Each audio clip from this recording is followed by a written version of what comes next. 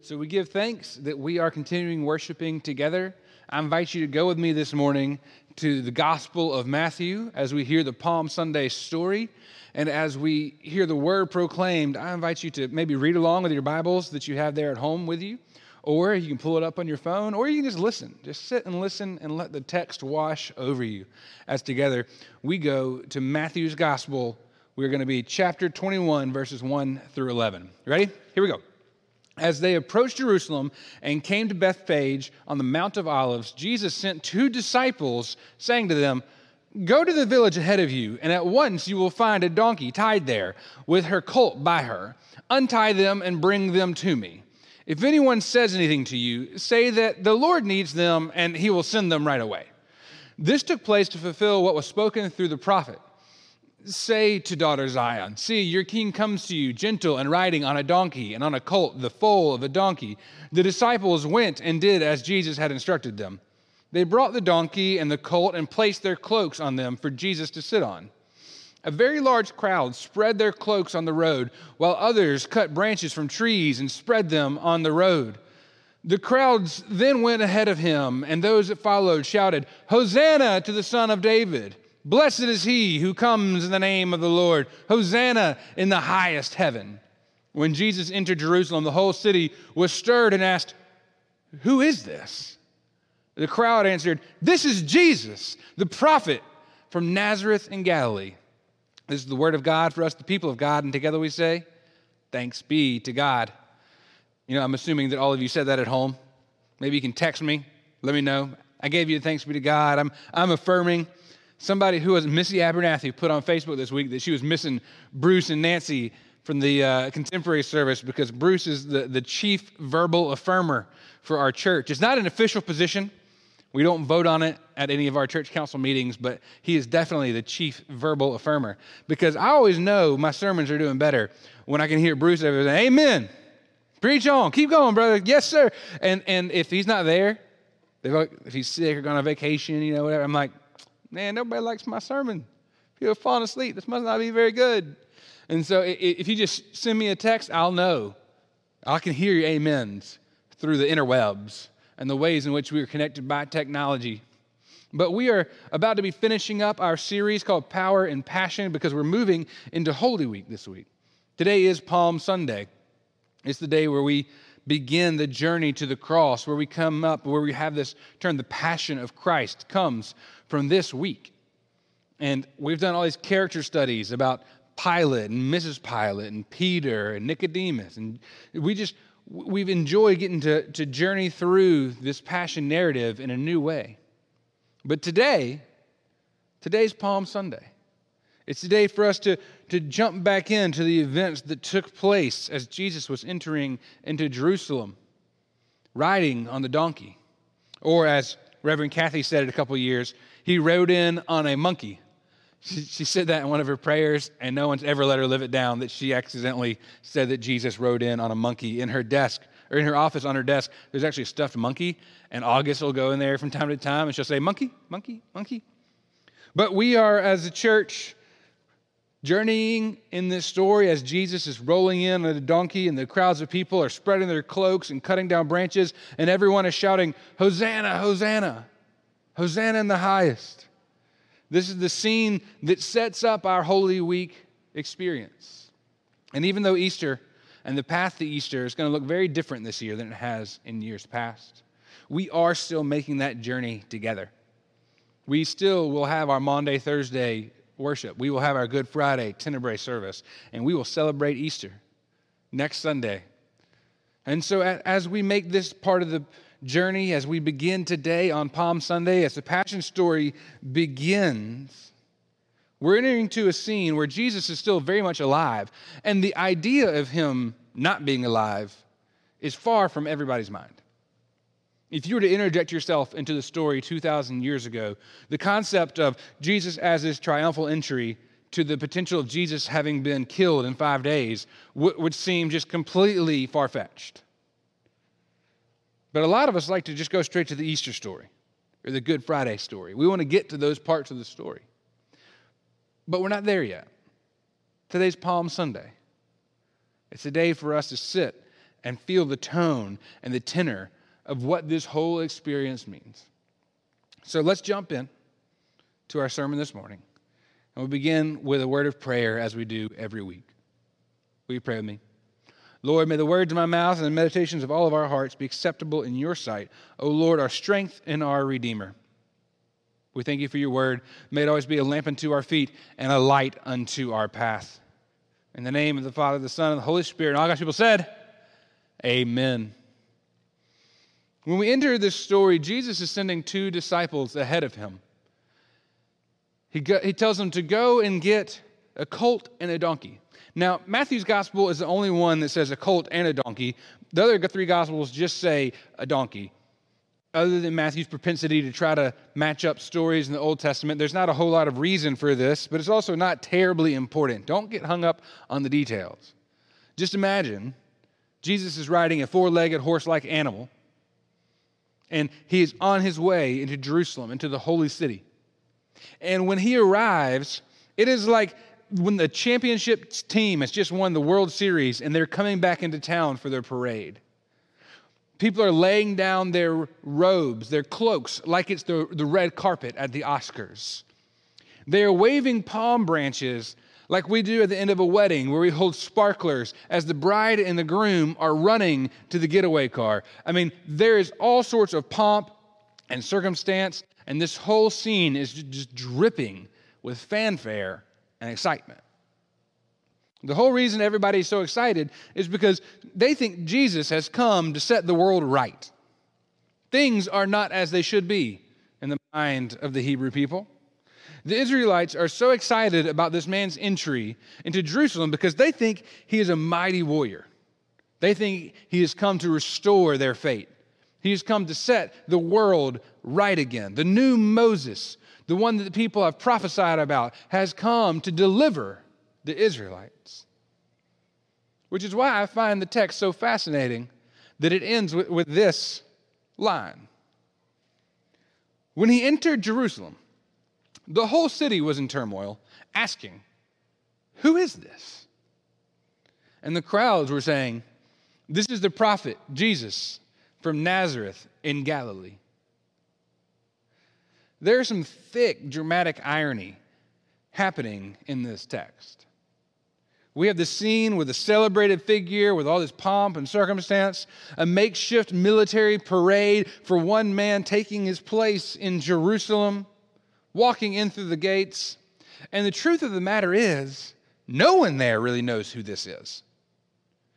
Not the crowd, who's never seen Jesus before, but not even his disciples really know who Jesus is.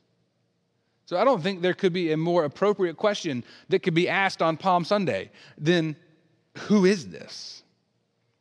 Throughout the Gospels, Jesus spends almost all of his ministry trying to explain who he is and what the kingdom looks like. At the beginning, when we were going through the story of Pilate, at the beginning of Lent, we had this exchange between Pilate and Jesus where Pilate asked him if he was a king. Jesus did not deny being a king, but he tried to articulate that his kingdom is very different. It's not like one that the world has ever seen before. And then, so there are these people who are watching this parade who have genuinely never heard of Jesus. They don't know who he is. But there are even those zealous disciples that have given their lives who really don't know who he is either. Who Jesus is and what Jesus does is so unlike what the people want him to be, or think he should be, or have decided who he is in their own minds. But Jesus doesn't ever do what he's supposed to do. He doesn't do what other people say he should. He doesn't do what has been decided for him. The people want Jesus to be their knight in shining armor. They want Jesus to be like Brad Pitt and Dwayne Johnson and Mahershala Ali and John Wayne all rolled into one. They want this tough, no-nonsense hero who's going to roll in and set things straight, the tall, dark, handsome, and ready to save the people from the evil Roman Empire. That's who Jesus is supposed to be. That's what the Messiah is supposed to be. But it's like that old MTV show, Diary. Did you ever watch that one? They think they know who Jesus is, but they have no idea. And it's kind of crazy if you think about it, right? There are people who have dedicated their lives to following Jesus. They spent hours upon hours, days upon days, weeks upon weeks, journeying with, living with, listening to, watching Jesus. How could they not know who he is? How could they not get it? After all that they have seen and done, I mean, they watched him feed thousands of people with just a little bit of bread and fish. They witnessed him raise people from the dead. They saw him walk on water. They watched him heal people of being paralyzed and of leprosy. On multiple occasions, he told them the Son of Man would have to suffer and eventually would die. He told them the kingdom of God belongs to children. He said that it's like a mustard seed, that the last shall be first and the first shall be last. He told them to love their enemies and that the most despised people groups, like the Samaritans, are actually their neighbors. He explained lots and lots of things. He did lots and lots of things. So how is it that the people who saw all those things, who heard all those things, who witnessed all of this, still don't get it? After all the miraculous signs, after all the teaching, they still don't know who Jesus is. Why are they convinced that he should be anything other than what he says he is? Why are they still expecting the white knight to come in and do the things just as they expect them to be done? These foolish people, they should have known better, right? Did you ever hear the one about the rabbi, the imam, and the Christian pastor who were all in heaven's waiting room together? It's a good one. It's a parable. And it's actually written and told by a philosopher and theologian that I really like named Peter Rollins. But a version of it goes like this. It just so happened that a rabbi, an imam, and a Christian pastor, they all happened to pass away on the same day. And so they all met each other in heaven's waiting room. They're all sitting around having polite conversation about their lives, the things they've done, the things they witnessed, the things they saw, as they were all waiting to have their interview with God. Because as we all know, before your eternal fate is signed, sealed, and delivered, we all have to go through this interview with God. And so after a little while, God comes out of the interview room and he calls the rabbi in for their discussion. After a little while, 30 minutes or so, the rabbi comes out with a smile on his face, but a sheepish kind of posture. And he says, I can't believe I got it all so wrong. And he gives God a hug and he walks into heaven. And then a little while later, God comes out and he calls the imam to come in. And they have a discussion, and it lasts a little bit longer. I mean, not terribly long, but about an hour goes by. The imam comes out, and they talk, and he's got a smile on his face, kind of a sheepish posture. You can tell like he's a little despondent. But he says, I cannot believe I got it all so wrong. It's like, I can't believe the things that I thought weren't quite right. And he gives God a hug, and he walks into heaven. And then God calls the pastor to go in. And they go in for their interview, and it lasts a long time. Like hours and hours go by.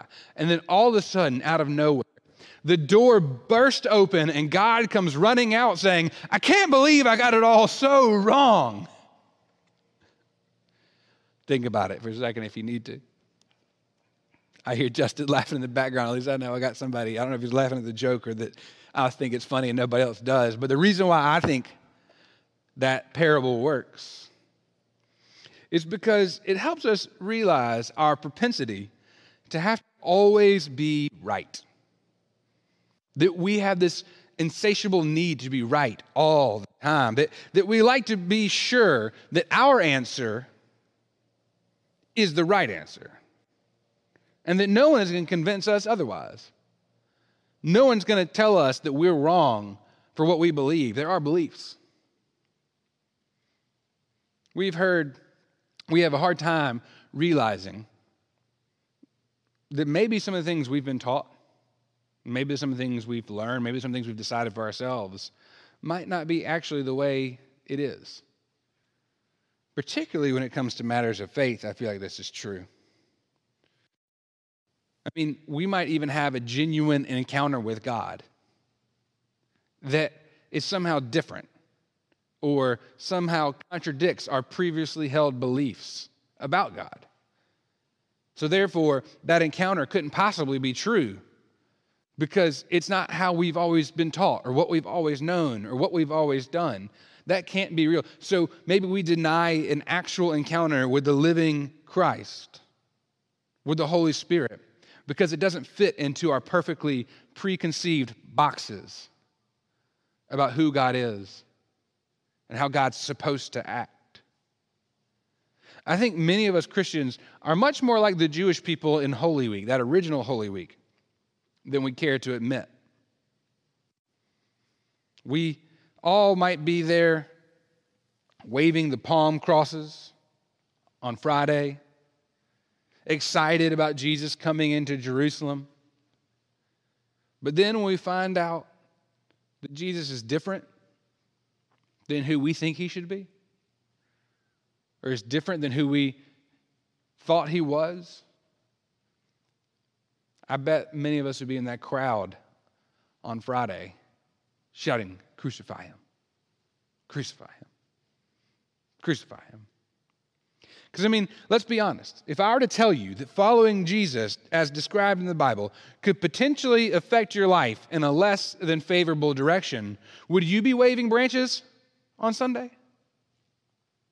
If following Jesus actually meant you had to live a life in which your social standing with your friends and your colleagues, your peers, actually had little to no worth, would you be shouting, "Hosanna, Hosanna, Hosanna"? If following Jesus meant you actually had to behave differently in public and in private, but that you had to live a life that models responsibility and that offers people encouragement and grace, would you be waving the palm branches still? If Jesus' influence on your life means that you might not be able to spend your money the way that you feel like you should, to purchase the things you've always dreamed about purchasing, the new car, the second house, that pair of Air Jordan 12s that were just like the ones MJ wore in the 97 flu game, right? We all know the one I'm talking about. Now, I'm not saying that if you follow Jesus, that's exactly what's going to happen, that you can't buy certain things or that you can't participate in certain things or that you can't be a part of the society. But I think sacrificing and living an alternative lifestyle are very much within the realm of possibility of things that taking seriously the following of Jesus might mean for our lives. Being a follower of Jesus is not just a resume patter. It's not something that's supposed to just make us look good. It's not something that's supposed to actually help us in the grand scheme of our society. I know that in the South, or if you're running for president of the United States, that being a Christian is really important for your social standing, for the way that you're perceived. It's like just another feather in the cap of acceptability. But for many of us, that's the end-all, be-all. That's where we started. We need to be a Christian so that we can get these businesses. We need to be a Christian so that we'll get into this school. We need to be a Christian. But there's actually no discipleship. There's no lifestyle. There's no following Jesus. But to truly follow Christ, the way that the Bible describes this, the way that Jesus lives his life, the potential that that has on the way you are perceived, come on now. Following Jesus is not actually up to acceptable societal standards. Sacrificing the things that you make on behalf of others. Not participating in the things that are going to advance you in your career. Putting others first. Loving people that don't deserve to be loved. Not hating your enemy. What group in society says, yeah, that's all of our tenets as well? That's why being a Christian, it's not about waving palms so that we can advance our political careers. It's not about waving palms so that our status in our school looks better. It's not so that we look good in the eyes of interview committees or of boards or people that we want to include us in their organizations. Because I'd be hard-pressed to believe that when we realize that those things actually have implications, the faith journey decisions we make will have real implications on our societal lives, that we wouldn't wave palms on Sunday and shout, "Crucify him," on Friday. I mean, if we think that it's going to help us, but then find out that it could actually hurt us, it could be hard. It could jeopardize the things that we think we want. How many of us wouldn't be part of that crowd shouting, "Hosanna" on Sunday and "Crucify him" on Friday? But here's the thing, friends. When we do follow Jesus, these things might happen. When we sing that we want to lay everything at your feet, that we want to make room for you to do what you want to, when we sing that my hope is built on nothing less than Jesus Christ, than Jesus' blood and righteousness, it doesn't mean that we just get to do those things whenever it is personally advantageous to do so. Those songs, those declarations, the prayers we pray, the theology of our faith, none of those things say, whenever it fits your schedule, do those things. Whenever it works for you, do those things. I mean, the decision to follow Jesus should affect every decision that comes thereafter. It means that our lives are not actually our own. Our perception of freedom is skewed. Because think about what our communion liturgy says. We are freed from slavery to sin and death. So yes, we are freed. But we are freed to joyful obedience to Jesus Christ. We are freed for the reason that we can be a servant of somebody else. We are freed from one thing, but we have intentionally bound ourselves to another thing, to Jesus. So we are not as free as we like to believe because we have been freed for joyful obedience. And that's what discipleship means. That's what it means to follow Jesus. That's what it means to actually want to wave that palm branch, not just because it makes you look good or because you're part of the crowd, but it's because something that you want to live your life for, something that you would die for, something that colors the lens for everything else that you do. But the good news is this. I'm glad to know that I've hitched my wagon to a God whose abilities and capabilities are far greater than anything I can come up with on my own. I mean, right? I'm glad I cannot convince God that God is wrong and I'm right. I look around at the craziness of our world right now, and I realize just how limited we human beings can be at times. Yes, we are created in the image of God. God has given us great gifts, but there is a limit to what we can do.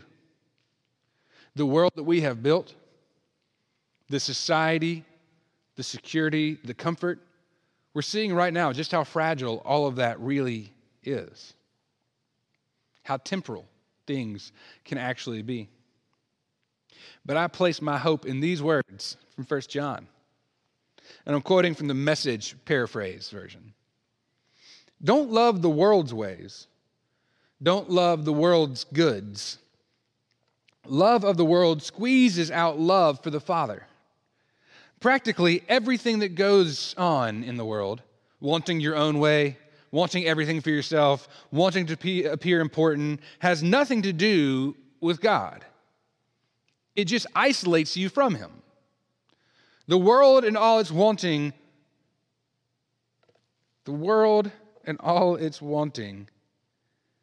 will fade away.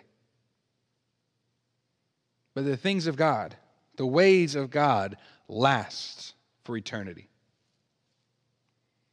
The good news is that we know, come what may, we still entrust ourselves and our lives to a kingdom reality that far surpasses anything we could ask for or imagine. Any construct of God, any false Jesus that we create is an idol compared to who God actually is and who Christ is. So we begin this Holy Week journey to the cross with this. I ask you, who is Jesus? Who is Jesus to you? Who do you think Jesus is? And when you figure that out, based on what we find in the Bible, and when you discover what the potential implications of that are for your life, because if there is one true Lord of everything, then he is Lord through and in even this moment. He is a Lord of Thursday and Friday also. And every one of these moments is an encounter with the living God. A God that we cannot choose or make up for ourselves. In the realest possible ways, when we encounter God, it will be outside of our understanding. It will create within us a need to ask, who is this? But if he is the only Lord of our choosing, the real God, the one who far surpasses everything, then the possibilities of what God can do in your life and what you can do for this world on behalf of God are endless. But if Jesus to you is just who you want him to be, the one that's socially acceptable, the one that gets you in the door, if all we want is what we want, then let's just crucify him and get it over with.